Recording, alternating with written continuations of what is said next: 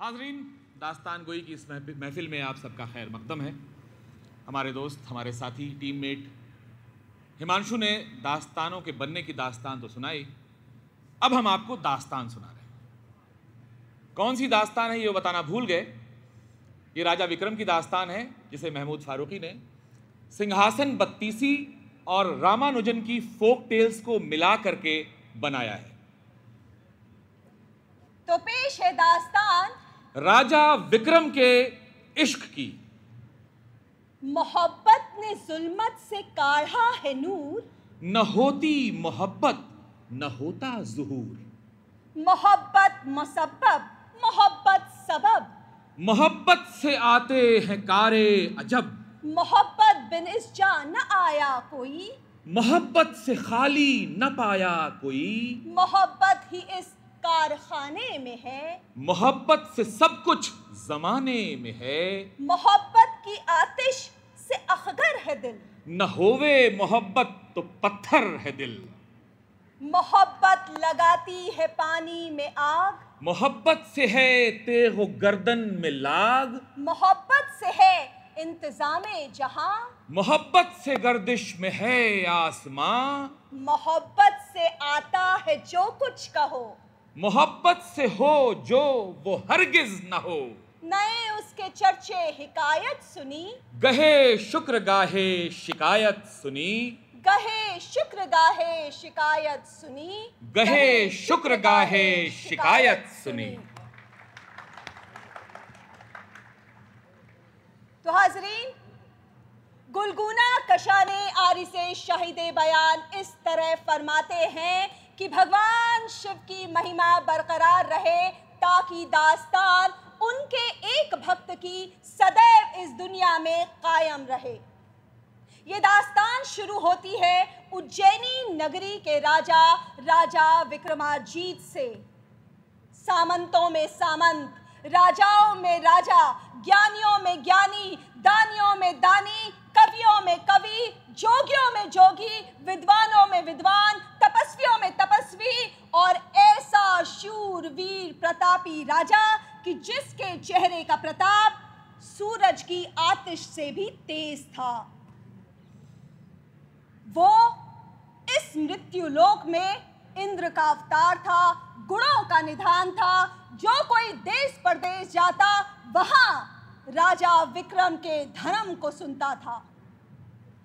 डांट और बांट उसके राज में किसी ने किसी से ना कहा था, बल्कि घर घर से वेद और पुराण की आवाजें आती थी। हर इंसान स्नान ध्यान करके तीनों वक्त उसके गुणगान करता था। ऐसा धनी जसी तपी बली प्रतापी राजा विक्रम था कि उसके राज में जो कोई रहता कभी दुखी न होता।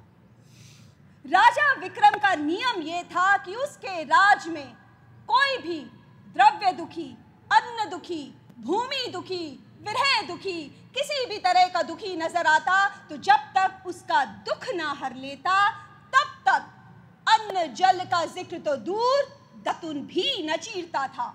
उसने बेताल के 25 सवालों के जवाब दिए तो बेताल उसका कायल हुआ। ताल बेताल उसके वीर हुए, जो वो कहता सो बजा लाते, तीनों लोगों की सैर कराते। न्याय उसकी नगरी में ऐसा था कि बाघ और बकरी एक ही घाट पर पानी पीते थे, सब उसके आसरे से जीते थे।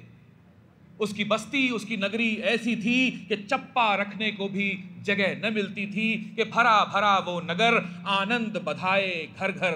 बाग व बगीचे सैर व तमाशा को लगे हुए, दरख्त मेवों से झूमते हुए, क्यारियों में फूल खिलते हुए, तालाबों में कमल खिलता हुआ, बावलियों में पानी झलकता हुआ, रेहट लगा हुआ, हर कुएं पर पनघट लगा हुआ, हौज बेदे मुश्क और गुलाब से भरे हुए, फव्वारे छूटते हुए, चादरों से पानी बहता हुआ, आबजुएं हर तरफ जारी कि राजा इंद्र भी उसकी सभा को देख के रश्क से जलता था। उसका अखाड़ा हसरत के मारे हाथ मलता था। औरत मर्द जिसने भी राजा विक्रम की सूरत को एक बार देखा अपने आपे में न रहा। तो गरज जैसे कंचन की बराबरी पीतल नहीं कर सकता, जैसे हीरे के बराबर कांच नहीं हो सकता, जैसे चंदन के गुणों को नीम नहीं पा सकता, वैसे ही राजा विक्रम के बराबर कोई और राजा नहीं हो सकता। हमारे बुजुर्गों ने फरमाया है कि इस हिंदुस्तान जन्नत निशान में 4 राजा हुए हैं। सतयुग में सत्यवादी राजा हरिश्चंद्र, त्रेता युग में महादानी राजा बलि, द्वापर में राजा युधिष्ठिर और कलयुग में राजा विक्रमाजीत जैसा प्रतापी राजा कोई ना हुआ। इन सब के अलावा राजा विक्रम का गुण ये था कि वो अपनी रानी पद्मावती से दीवानावार प्रेम करता था। एक दिन की जुदाई उससे गवारा उसे ना थी, दिन रात उसके गुणगान गाता रहता था। दरबार में सैकड़ों अप्सराएं थी, लेकिन एक बार भी नजर उठाकर उनकी तरफ ना देखता था। यहाँ तक कि एक बार दरबार में एक तपस्वी अमृत फल लेकर आया, सो वो भी उसने रानी को खिला दिया कि इसके प्राण से मेरे प्राण हैं। एक बार राजा विक्रम ने फैसला किया कि शिकार को जाना चाहिए। उसने तमाम राजकुमारों को हुक्म दिया कि तैयारी करो। जितने भी राजकुमार जसी बली राजपूत थे, सब तैयारी में जुट गए कि रवाना होने से पहले राजा विक्रम अपनी रानी पद्मावती के पास पहुंचा विदा लेने के लिए और बोला, हे चंपा चरणी, चंद्रमुखी, कटिकहरी, गजगामिनी, तू नखसिक से ऐसी कि तेरे हंसने से फूल झड़ते हैं, तेरी खुशबू से भौरे मंडराते हैं, और तुझसे एक पल की जुदाई मुझे गवारा नहीं है। पर क्या करूं, राजसी कर्म का निर्वाह करना ही राजधर्म है। ये सुनकर पद्मावती ने कहा कि सुन राजा, तुम निश्चिंत होकर जाओ और जल्द लौटने का प्रयत्न करो। एक चित्र मेरा अपने साथ ले जाओ और अपना एक चित्र मुझे दे जाओ। देखना ये दिन कैसे पलक झपकते बीत जाएंगे।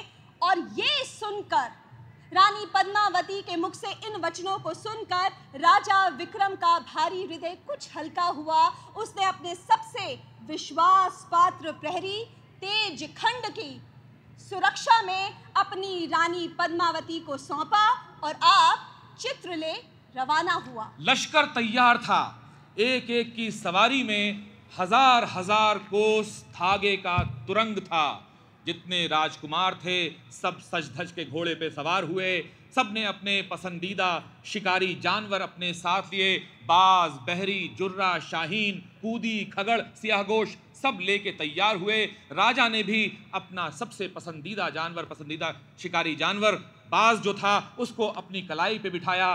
गोया इस तरह से सज धज के तैयार हुआ, घोड़े पर बैठा। इस तरह बन ठन के बन की राह ली। रास्ते में रात का डेरा हुआ। रात हुई, राजा को विरह की आग ने सताया और रानी पद्मावती का चित्र सीने से लगाया। बेकली बढ़ गई, जी की बेकरारी को करार ना मिला और मन में ख्याल किया कि अगर नगर पास में है तो क्यों ना चलकर एक नजर मोहिनी को देख लिया जाए। ये ख्याल मन में आते ही उसने सब पहरेदारों मुसाहिबों को पीछे छोड़ा, घोड़े पे बैठा, एड़ लगाई और तन्हा शहर की तरफ रवाना हुआ कि तपिशे दिल को बहाना हुआ। अब वहां जो पहुंचा तो शहर के दरवाजे बंद पाए। सभी पहरेदार सोए हुए थे। सो मजबूरन कमंद डालकर महल में उतरा और चुपचाप दबे कदमों से रानी पद्मावती के शयन कक्ष में दाखिल हुआ। दाखिल होते ही जी सनसना गया। करीब था कि गश खा के गिर जाता कि खुदारा ऐसा नजारा किसी राक्षस दिल को भी ना दिखाए जो उसे देखने को मिला।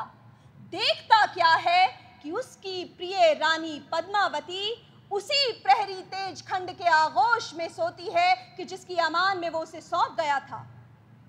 अब ये देखकर आंखों के नीचे उसके अंधेरा छा गया। फरते गजब से हर अज़्व बदन का बेकार गया। ये नक्श दे नक्श बा दीवार गया। अभी करीब था कि उन लोगों को तलवार से काट देता। मन में सोचा कि 10 कोस न दूर गया था और ये जुर्रत कि तभी उसके अंतर मन से आवाज आई कि विक्रम, तू तो धर्मात्मा है। अरे अगर इन दोनों को एक दूसरे से प्रेम है तो करने दे, तू निबट। अलग हो जा।